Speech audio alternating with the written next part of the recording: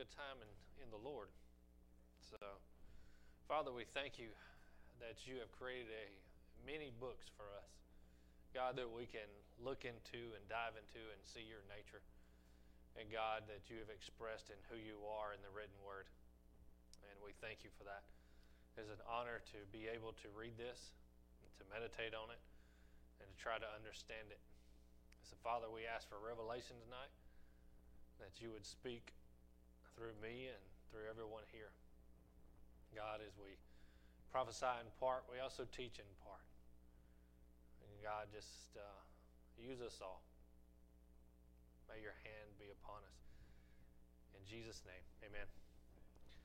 So, that's one thing I do believe. I love getting around people that are, that just has a love for God, and you can really get somewhere when you have that. And so we're talking about Ecclesiastes tonight, which is, there's no telling how many times I've read this book. Man, if I had to put a number on it, I'd probably say like 100 maybe. I don't know. I mean, it's only 12 chapters and 8 pages, and of course, according to this, it's meaningless anyway. So why read it?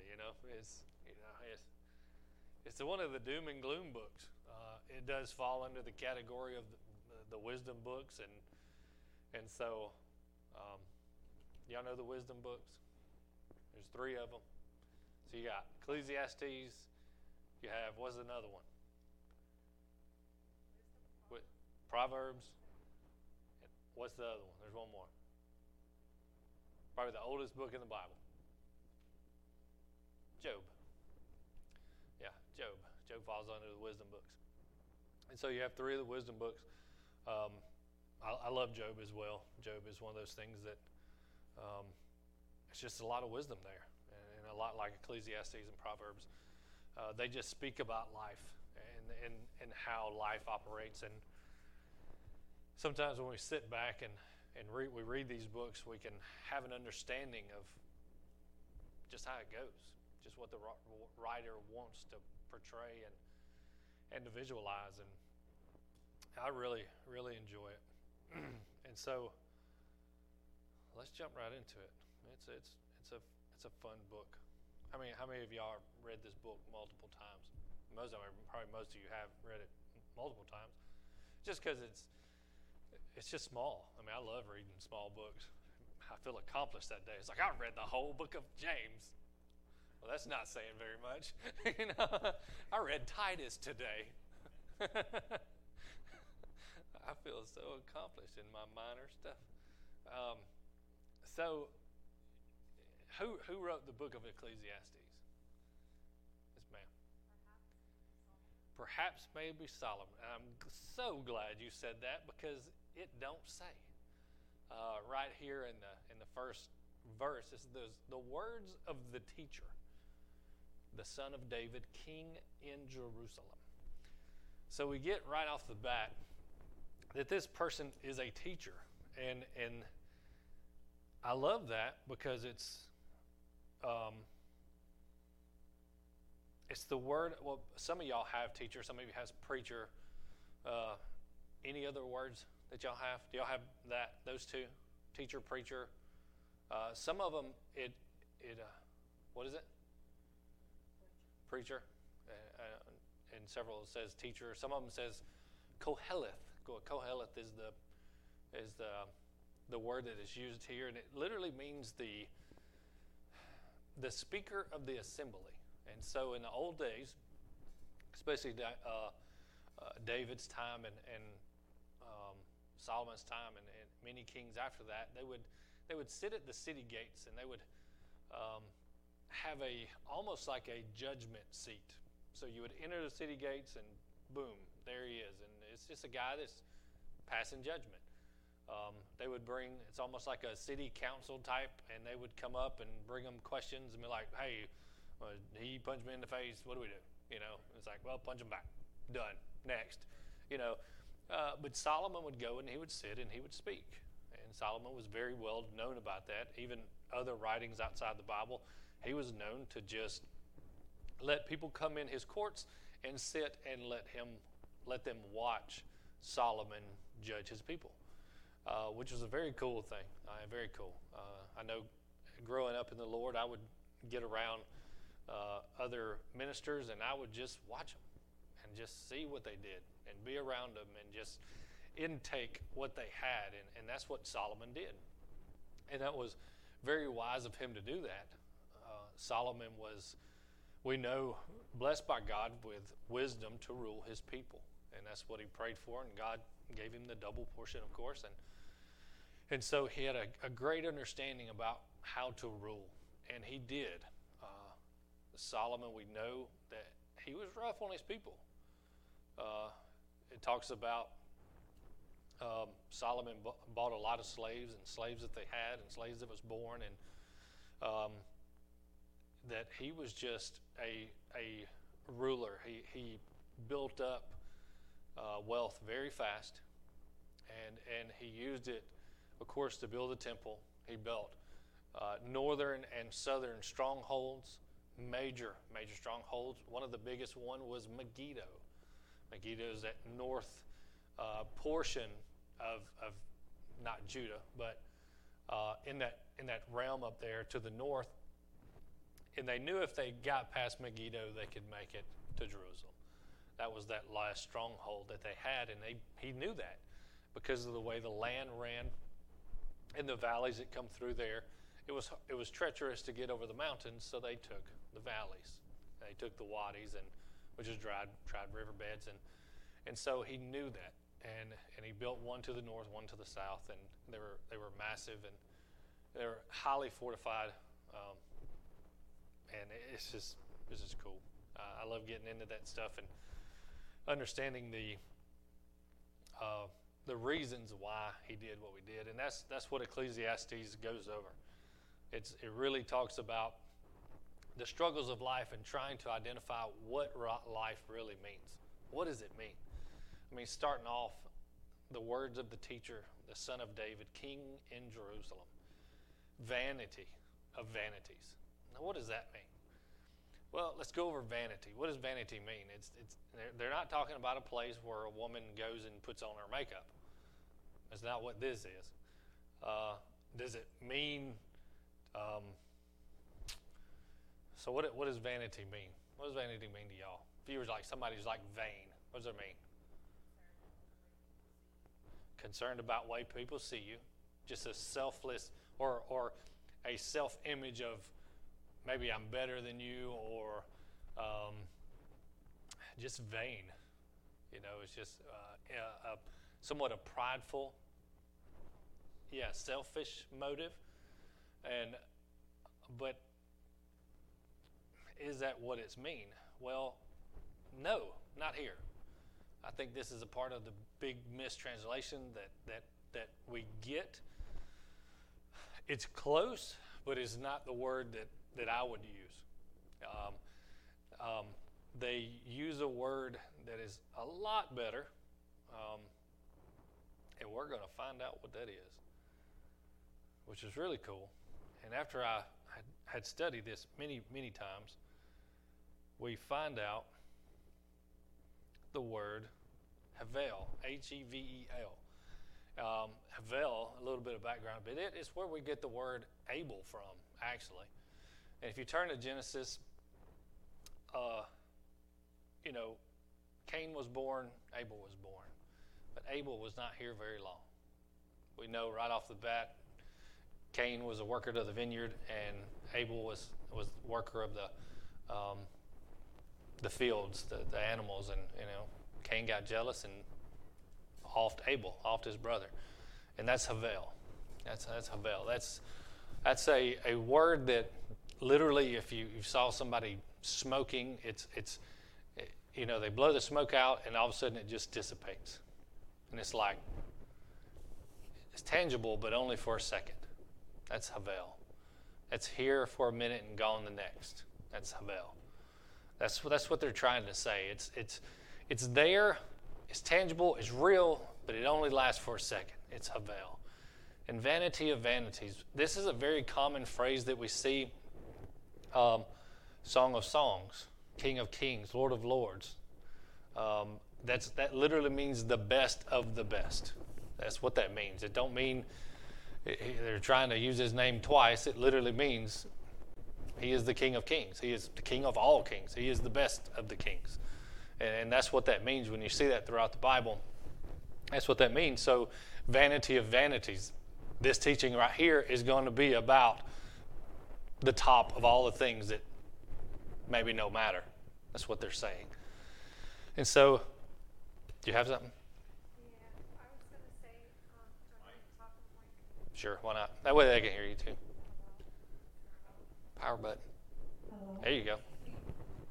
So when I think of, like you said in the beginning, we think of vanity as, how we look to other people or how we look personally. But, when you think of actors or actresses or musicians, that type of thing, a thought came into my mind, and that is with vanity, Satan uses that as a tool, but it's interesting how when you're in that, you're taking the light off of the Lord, off of God, and you're putting that light on yourself. So that's a type of vanity. Right. It is, very much so. And that's what I think Solomon here is trying to teach, that, especially when we're seeing in chapters 7 through 12, or the first part of 12. We'll definitely see that. That's what we call the teacher's advice, and he goes through that. But he's trying to convey here that he's not saying that everything is meaningless. And if you try to understand that, you're missing the point of what he's trying to say. He's really trying to get across that when we read in chapter 12, we'll cover that, because he's basically saying everything without God is meaningless. That's what Ecclesiastes is going after. He's like, man, this is chasing after the wind. But with heaven and obeying his commands, it changes the light. And when you have a different perspective on this world, it changes the outlook of what we have. And that's what Solomon is trying to say. But it is. He's to me, Solomon here is later on in his years. And I can see that by how he's writing. He is not writing as a young man. He is writing in a state of experience. He has experienced life. He has experienced troubles. And you see this in Ecclesiastes because he's in a state of mind that's just in a guessing. He is like, could it be? Could it be this? We're here for a second and gone. And it goes on in verse 3. It says, what does a man gain when in all his toil, which he toils under the sun? A generation goes and a generation comes, but the earth lasts forever. So what does that mean? It said a generation goes and a generation comes. It means there's a cycling process. And he's seeing this wisdom in life that nothing really belongs to me. I'm here, but my son's going to have my stuff tomorrow. So he's a cycling effect that he's able to see. He said the sun rises and the sun goes down, and to its place it hurries, and there it rises again. I think that another scripture says that it hearkens, means it's wanting to. It wants to get back to the place, and that's what he's trying to say. And it says that the wind goes to the south and goes around to the north, and around it goes. And on its circuit, the wind returns. So yet again, we're still having the same perpetual meaning that he's trying to get across, that nothing really changes. It's all the same. That's what he's trying to say here. And all the streams flow into the sea, but the sea is never full. And all the place where the streams flow, there they continue to flow. All things toil continuously. No one can ever finish describing this. And so this absolutely sounds like an old man sitting out front on a rocking chair that has just experienced life. He's been there. He sit in a tree stand out there hunting deer and thinking about life. This is not a young man's thought process. This is not a middle-aged man's thought process. This is an old man that has experienced life, and he has thought about stuff. He has sit there, like his father said, and just say la. He has pondered these things. He's trying to figure out life. And this is not a bad thing. People look at this, and it's like, oh, everything's meaningless. Close the book. Let's go home. That's not what he's trying to say either. I know the first time I read this book, I was just flabbergasted because I was like, what do you mean everything is meaningless? It means I don't have purpose in life, and man, I'm done. This is the wisest dude on planet Earth has ever lived, to my knowledge, and he's saying it's all meaningless. Well, let's pack it up and go home because I don't have a chance. And so this is what many people get when they read Ecclesiastes, and they totally miss the understanding of what it is. And this is why it's such a joy to teach about Ecclesiastes and catch the heart of what Solomon's truly trying to say here. And it goes on and on. And so we move in to, let me see here. That's 1 through 11. Let's go to chapter 3. Well, no, let's go to 2. So chapter 2. He says, I said to myself, come, I will test pleasure and see whether it is worthwhile. But look, this also is vanity. I said of laughter, it is folly, and of pleasure, what does it accomplish? I also explore the effects of indulgence, of indulging my flesh with wine. My mind guides me with wisdom.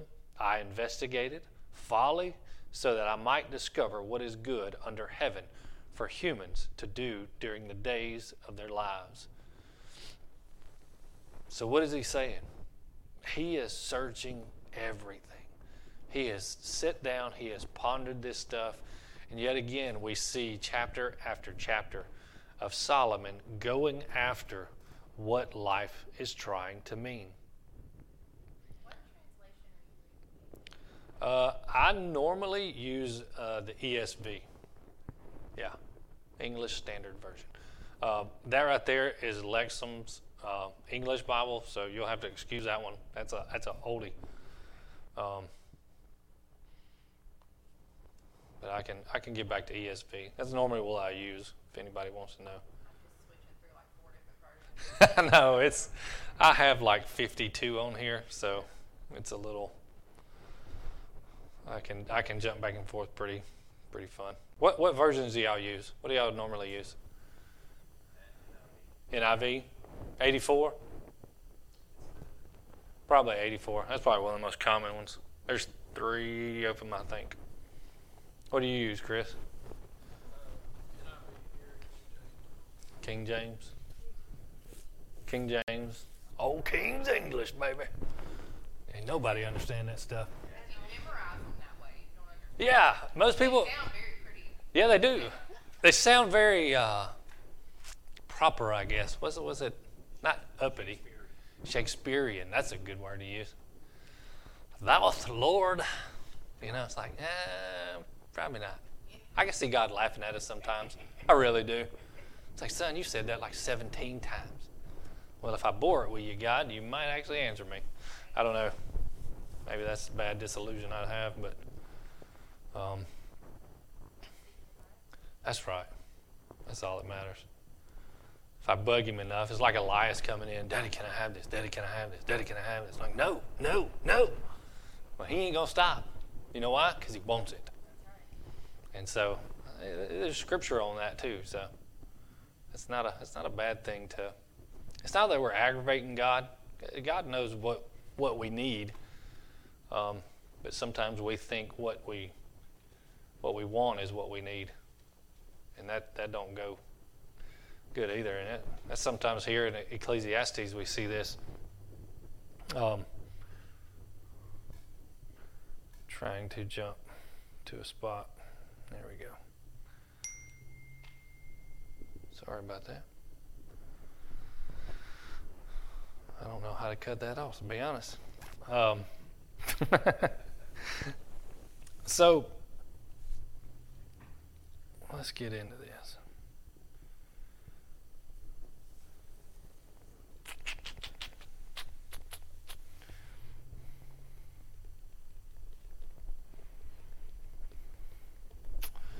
Let's jump into chapter 3 now.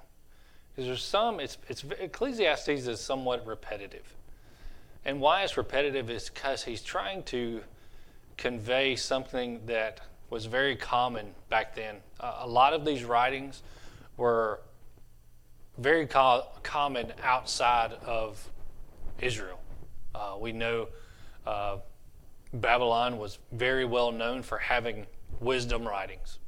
Egypt, another major hub of wisdom writings. Sargon II, maybe the first, maybe both. I know Sargon II was very well known for wisdom writings, and they would talk about life. The Greek philosophers, very well known. I mean, everybody that's went through some type of theology classes, and we know that these writings are, and they're there. They're all over the world. So it's a very common place to have these types of writings and understanding about life. And what was so fun, I'll give you a quick fact. I'm trying to remember the guy's name. Very well known.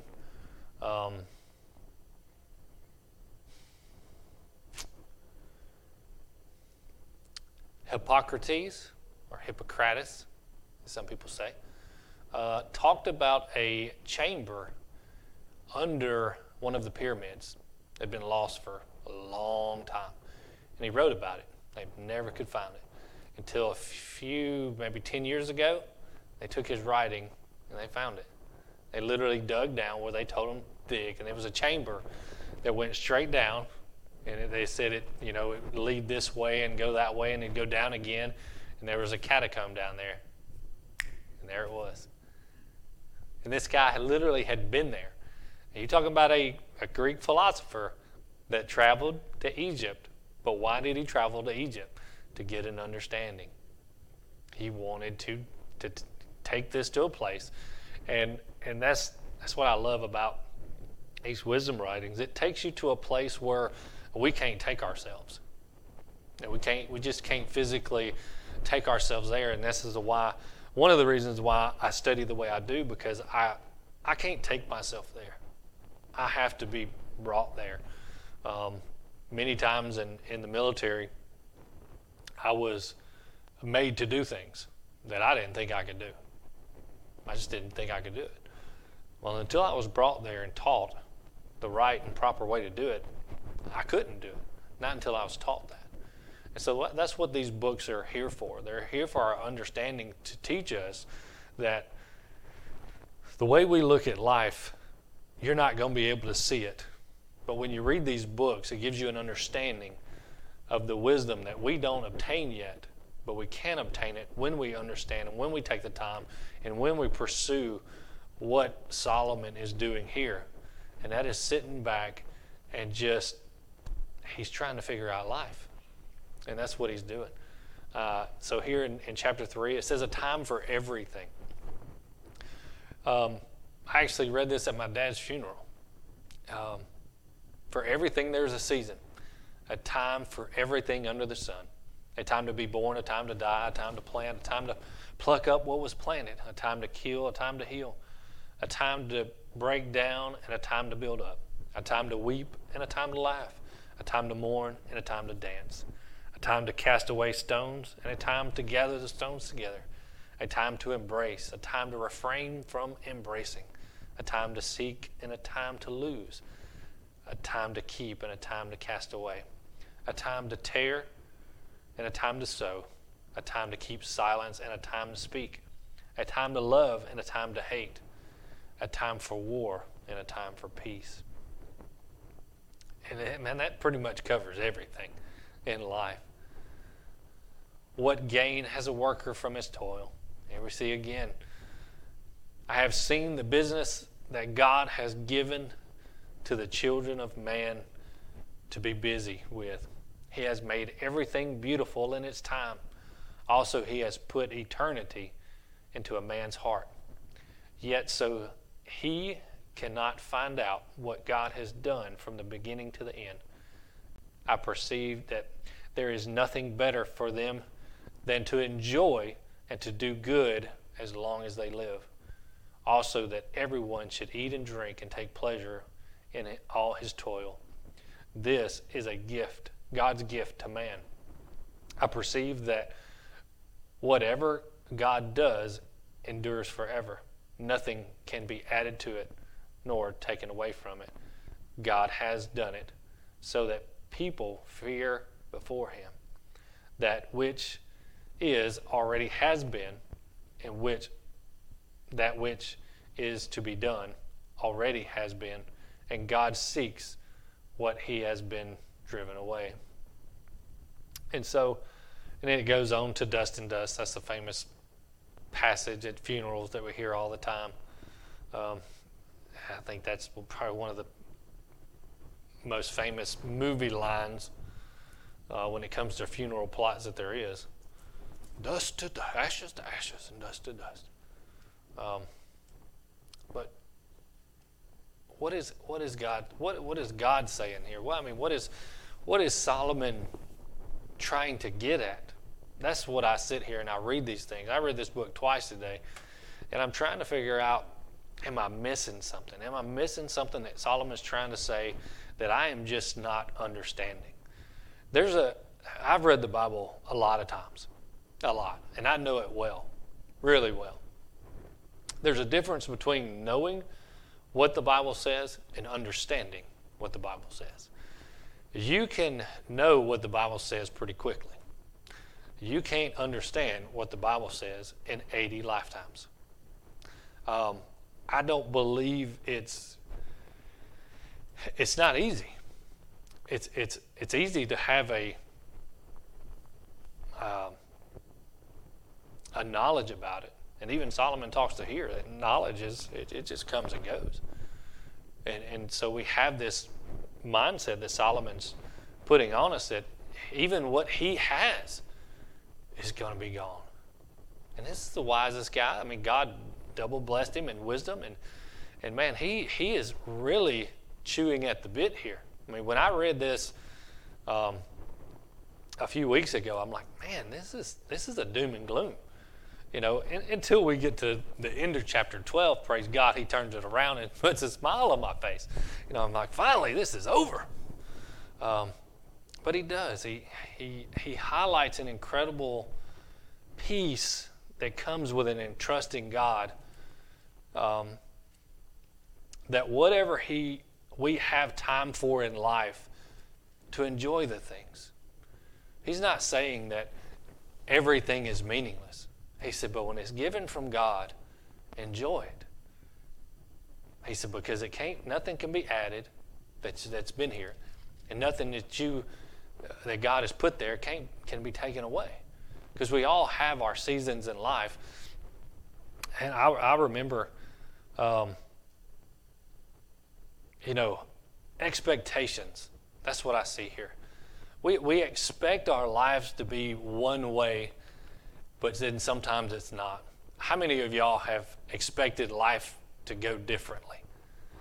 Man, I could raise all hands, toes, everything, and be invested and be like, man, dude, and this is how Solomon is looking at this. He's like, you know what? You think about life and what it means and the totality of it, and you're like, if you don't ponder on that, you could totally miss it.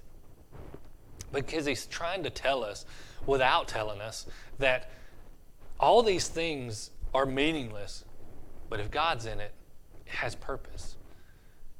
And God is trying to understand here, or God is trying to let us understand here that the purpose of life is way different than the path of life. Because having a understanding about the differences of the two will change your outlook on life. Because what is our purpose of life? If y'all had to say, my purpose is what? Share the gospel. Spread the word. What is that? Love one another. Love one another. Well, what if I said that was the plans of God, not the purpose? So the purpose of God is to get back to the garden. That's our purpose here. Our purpose is to find Him. Our purpose is to be in one in covenant with the Father. That's our purpose. He made us to communicate with Him. That was our purpose of being here. If we look right in the, a few chapters of Genesis, I made them. Why? To communicate with them. To be with them. He made them for Him. He made us for Him. That is our purpose for God. To be in a relationship with Him. That's right. To commune with God. And that's why I love, communion. That's one of my big things in life is communion. I do it often, and I want to always be in communion with God. And I think that takes my spirit back to that Garden of Eden place, that I take myself spiritually, and I want to commune with God like that. But the plans of God. See, we're going over the plans of life, especially the plans that we have for ourselves. And so many people love Jeremiah 29:11. Oh, that gets me in the getter right there, boy. Oh, 29:11. For I know the plans. Yeah, He does. But He wasn't talking to you. Unless you're 2,500 years old, God wasn't talking to you. I'm sorry. There's difference between God's promises and in God's direct audience that He's speaking with. I just want to let you know that, because there's too many people that just quote context way out in the left field. Because right there in Jeremiah, I think it's 44 or 49, God says, I'm going to kill you. But you never see that on a keychain or a Facebook post or a decorative pillow on the couch. You don't see that. They just want to pull all the good stuff out and leave all the bad stuff. Well, I'm sorry. The scariest thing about God is that He loves me. And in His love is also justice. I love my kids, but I'll also discipline them in a heartbeat. So I can't divide God. That's that holy division people love. That's that religious division that people love to announce, that God just loves you. And He absolutely does. But He also says, I discipline those whom I love. So what does that come with? That comes with a rod. Did Jesus endure something? Pretty sure He asked to let it go. But God said no. See, there's a difference between purpose. The purpose of Jesus was to be the one. The plan that He had, that was totally different, and that was not fun. Jesus took one on the chin. That ain't fun. It ain't fun when people tell you, hey, go read Ecclesiastes and take that one on the jaw. Do you mean that everything I'm going to go through is not going to be easy? That's exactly what I mean. That means when you become born again, it may get worse. But now you have shalom with it. Now you have peace. What did I say the other day? Shalom was undisturbable. That's what that means. Undisturbable. Don't mean that you just have rest in it. It means you can't be disturbed by it. And things don't bother me. And I love that about people. My granddad was one. It didn't matter what was going on. He was just, whatever. I got to go to work. You couldn't rile that man up. And I love that because it showed his understanding about life, because he thought with an Ecclesiastes mindset that it just didn't make that hill of beans. It really didn't. I love that phrase. I wonder where that come from. Hill of beans. Somebody's granddaddy. Well, yeah, it's somebody's granddaddy who made that up. Wow. That is a fun one to know. And it talks about right off the bat how life is so short. That's one thing I love about not Proverbs, Ecclesiastes here. how he talks about Havel and how Havel is just a vapor. And if you'll go home and you'll read this and you'll take out vanity or meaningless and you'll put in Havel and you'll put in that meaning, just use it as vapor. Just say vapor, vapor, vapor. So what if we did that? Would it read any different? What if it says vapor of vapor, saying the preacher, vapor, it's all vapor. That puts a little spin on it. It means it don't mean meaningless anymore. And it don't mean vanity anymore. Because the word Havel literally means, well, that's where we actually get the word able from. Havel, Abel, that is just a movement of one letter. It literally means able. Able literally means he was here and gone for a second. So that's where that root word comes from. And so it just puts a spin on it. And that's when I love that how God gives us an understanding when we can really understand what he's trying to say. And I love the Bible. I love many translations. But many translations, it goofs it up. I mean, it is man's translation. Inspired by God, 100%. Absolutely. I love the canon. I love what it means. But I know God has, I don't know how, I think we now have over 1,000 English translations. I'm like, man, that's a lot. Who is right? None of them. Because understanding, this is how I study. I mean, this is what goes on in this small melon of mine when I'm at home and I'm up for days and I can't sleep and I'm like, what does this mean? I'm gonna find out.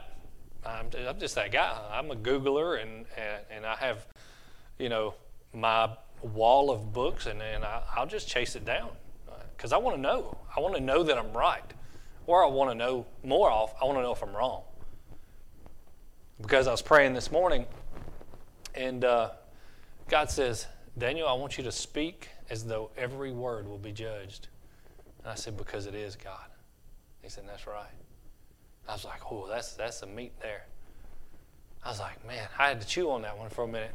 I actually went in and got a communion cup, and I think that was a little old because that juice right there had a little twang to it. I did. I was like, whoa, this may be real wine. There's only one left over there. We may have to confiscate that one. Yeah, I was like, it had dust on it, but I didn't care. I was just communing with God. Amen. That was funny. I did. Like, whoa, this has got some pungent. What's that? It was vapor. Yeah, that's right. It was gone. Just for a second, it lasted. Oh man, I forgot where I was going with this. I get on these tangents and just run with it. Oh yeah, the Bibles. But until you sit down and you just shuck the corn on this, you're not going to have an understanding of what is really going on and meaning into this stuff. And this is why I love Ecclesiastes so much, because it is such a meaty book, but you can miss it in a heartbeat. You can just read right through it and miss it and just go on and nothing. I mean, in life it really won't matter, but into the depths of understanding it will. Because when you understand this book in its fullness, your outlook will change. Your worldview will change. The things you go through, the hardships, the trials, the sufferings, all these things in life will change because now your mentality, your judgmental, the way you judge things is now changed, your outlook. And so that's what Ecclesiastes does so well. He's trying to get you to understand that life is Havel. It's just a vapor. And it's a big vapor if we don't have God. So I'm going to jump to 7 right fast. Chapter 7. A good name is better than precious ointment, and the day of death than the day of birth. It's better to go to the house of mourning than the house of feasting. It is better, for this is the end of all mankind, and all the living will lay to its heart. A sorrow is better than laughter, for by sadness of face the heart is made glad. Man, for by the sadness of face the heart is made glad. The heart of the wise is in the house of mourning, but the heart of the fools is in the house of myrrh. Mirth? What was that word? For? Pleasure. Yeah, gladness. That's right. My apologies. It is better for a man to hear the rebuke of the wise than to hear a song of fools. For as the crackling of the horns under the pot, so is the laughter of the fools. This is also vanity, or the vapor, or the smoke, the misunderstanding. You see where that word gets to now? If it's one goal tonight, I want you to understand what havel means. It's that smoke and mirror. It's that thing that you can easily miss in life if you don't sit back and take it in. If you don't sit in the rocking chair like Papa did and ponder upon the world, you can easily miss it. And this is where I see these things. And we're going to jump into chapter 12 now.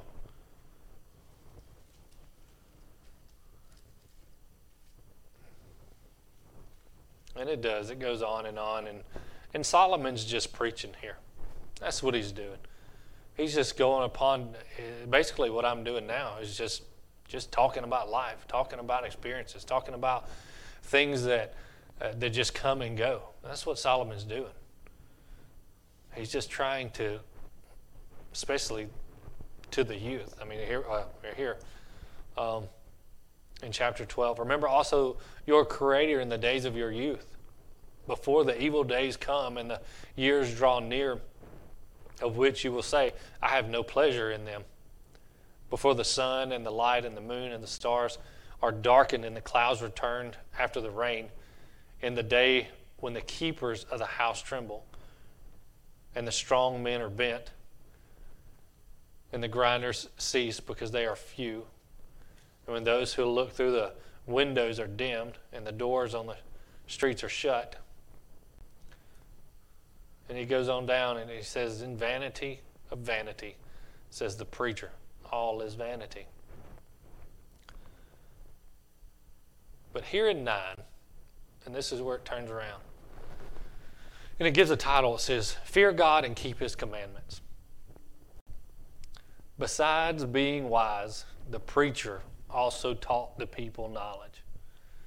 All right, so let me jump back to where I first said, did Solomon write this? I don't think he did. I think somebody wrote it for him. Either No, it's talking about Solomon, but I don't think Solomon wrote it. Because he says, besides being wise, the preacher also taught. So that means it's not in third person. Solomon's not talking about himself there. That's wrote in a different way. So the preacher also taught the people knowledge, weighing and studying and arranging many proverbs with great care. The preacher sought to find words of delight, and uprightly he wrote words of truth. They could be talking about the book of Proverbs there. What is it? First Chronicles, or Second Chronicles, it talks about there being 1,000 proverbs. We don't realize how much we have lost because the temple's been burned many times. Judah has been overtaken so many times, and we've lost so much we don't even know what is out there or what we had at one time. And so that's just comes with the territory of disobeying God. It says here in 11, it says, the words of the wise are like goads. I don't know what goads means. I'm going to find out right fast. I guess it's cattle. Is that 9, 11? 12, 11.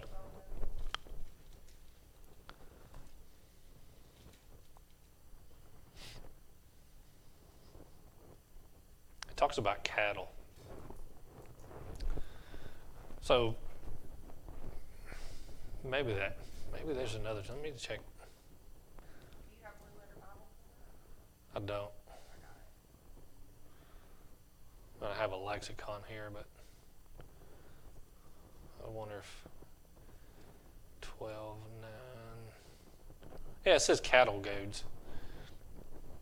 So maybe a group of cattle. So the words of the wise are like cattle goads. The collection of the sages. Let me get back out of that. The collections, they are giving by one shepherd. Or one shepherd being God. It says, my son. Now, how does Proverbs start?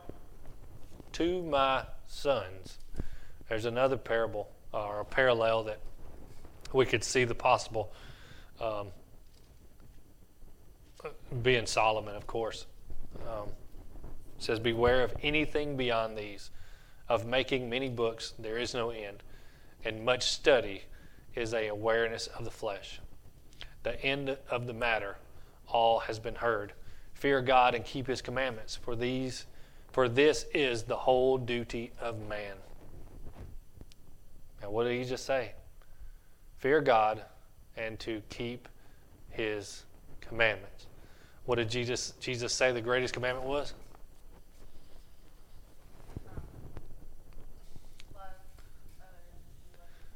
Love the Lord your God with all your strength, all your soul, and all your might, and love others as yourself. And Jesus said all the prophets summed up in one word is to what? Love your neighbor as yourself, right? This literally overthrows the prophets. If we could understand that, which he wrote here, fear God and keep his commandments. Life is simple. He said it's Havel. I want you to do one thing. Live all you got. Understand life. Understand what you have. Cherish what you have. Because tomorrow it might be gone. That's Havel. That's vapor. That's chasing after vapor. I know during schools in the military, we learned how to understand vapor trails and thermal rising in the morning when you're looking through a scope and you'll see thermals coming up from the ground because the sun is casting light, which causes heat, which vapor's coming up. And 1 degree, 2 degree will predict how much wind is there, and people understand shooting understands that. And so it's like that, but you can't go touch it. Once you get close to it, you can't even see it. This is Havel. It's like chasing after the wind, he says. It ain't something to be grasped. It's just something to be understood. And that's what Ecclesiastes talks about life. You can't grab it. Grab life. You can't. It's not a tangible thing because it goes away. And that's what he's trying to tell us. He's trying to get across to our very simple-minded ways is it's Havel. He says it, I think, over 40 times in these 12 chapters. 40 times he uses this word.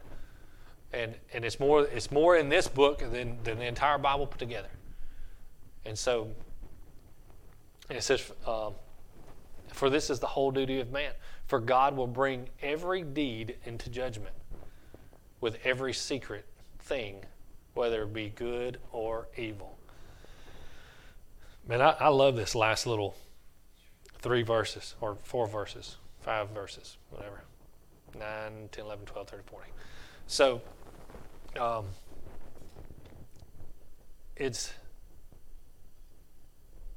Havel.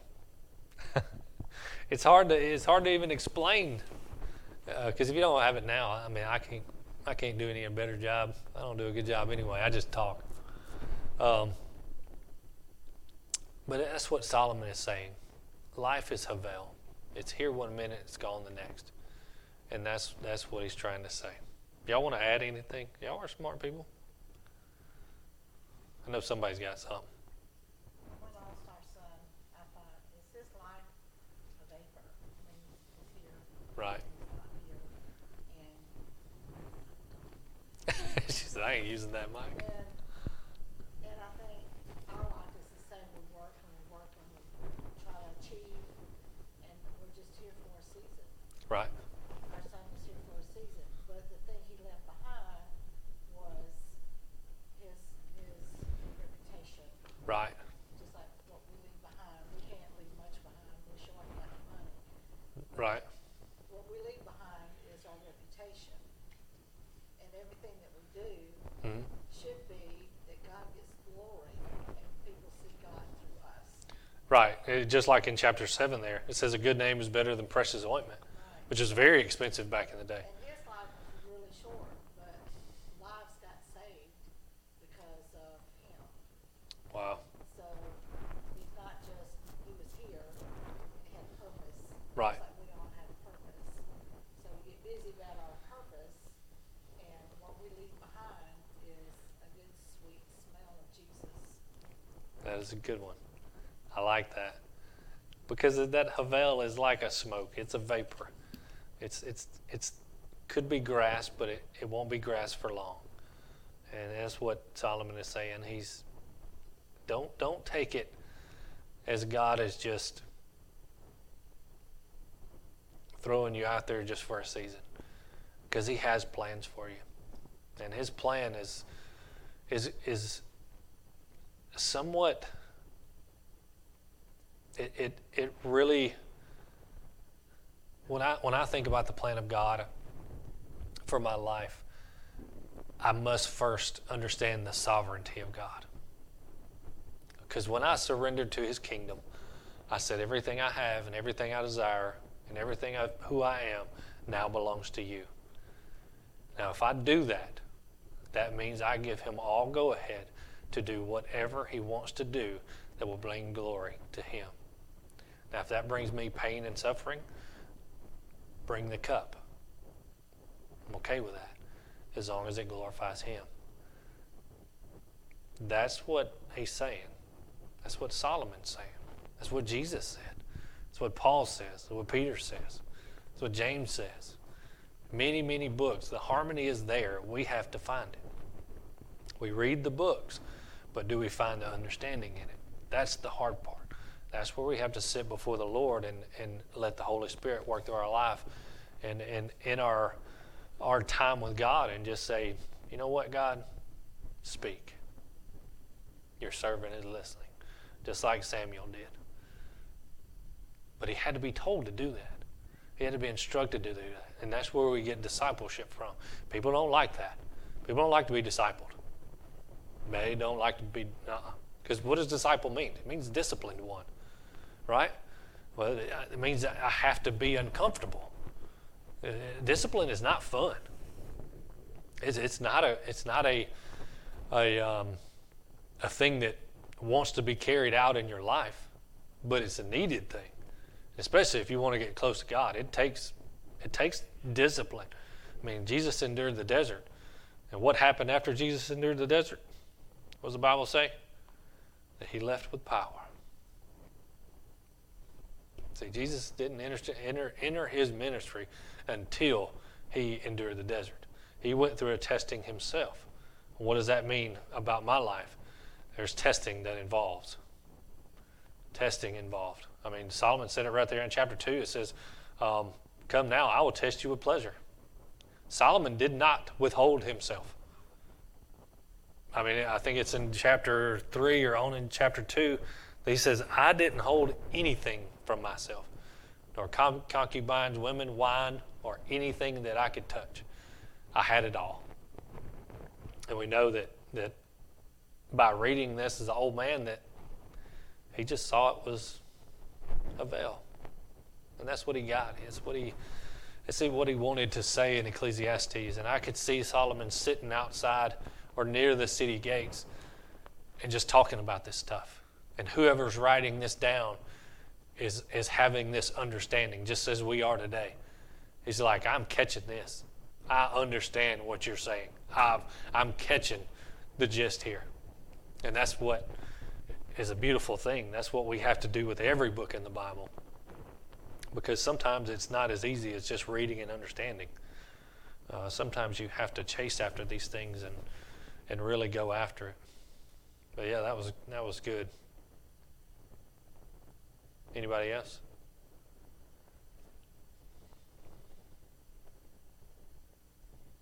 Hey, y'all got something. So what's the next book? Ecclesiastes and Song of Psalms. What does that mean? This, yeah. That's right. I think you'll be in that Sunday, right? I'll be in there. Yeah, Song of Psalms, man. You know what's funny is going to a. I used to go teach at what do you call it? Bible college, and just hey, we're going to talk about Song of Psalms today. You used to people go, oh, I know it's in there. I'm like, yep, me too. And so, I'm like, some books you can just sit back and you know what they mean, and then some books you're like, oh, what does that mean? It's just trying to grab that understanding of it. It was really good. But well, bless y'all tonight, and thank you